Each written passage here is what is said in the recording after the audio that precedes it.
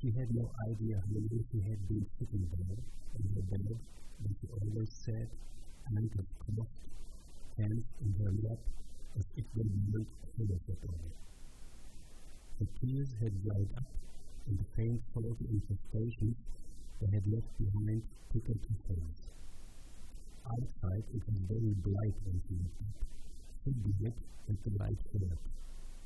The birds' trees glowed yellow, and one fall this year, something like they were using, in flower that had been harvesting potatoes now.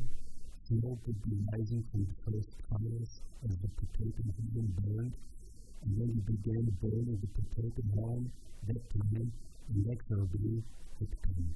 The time is fading light.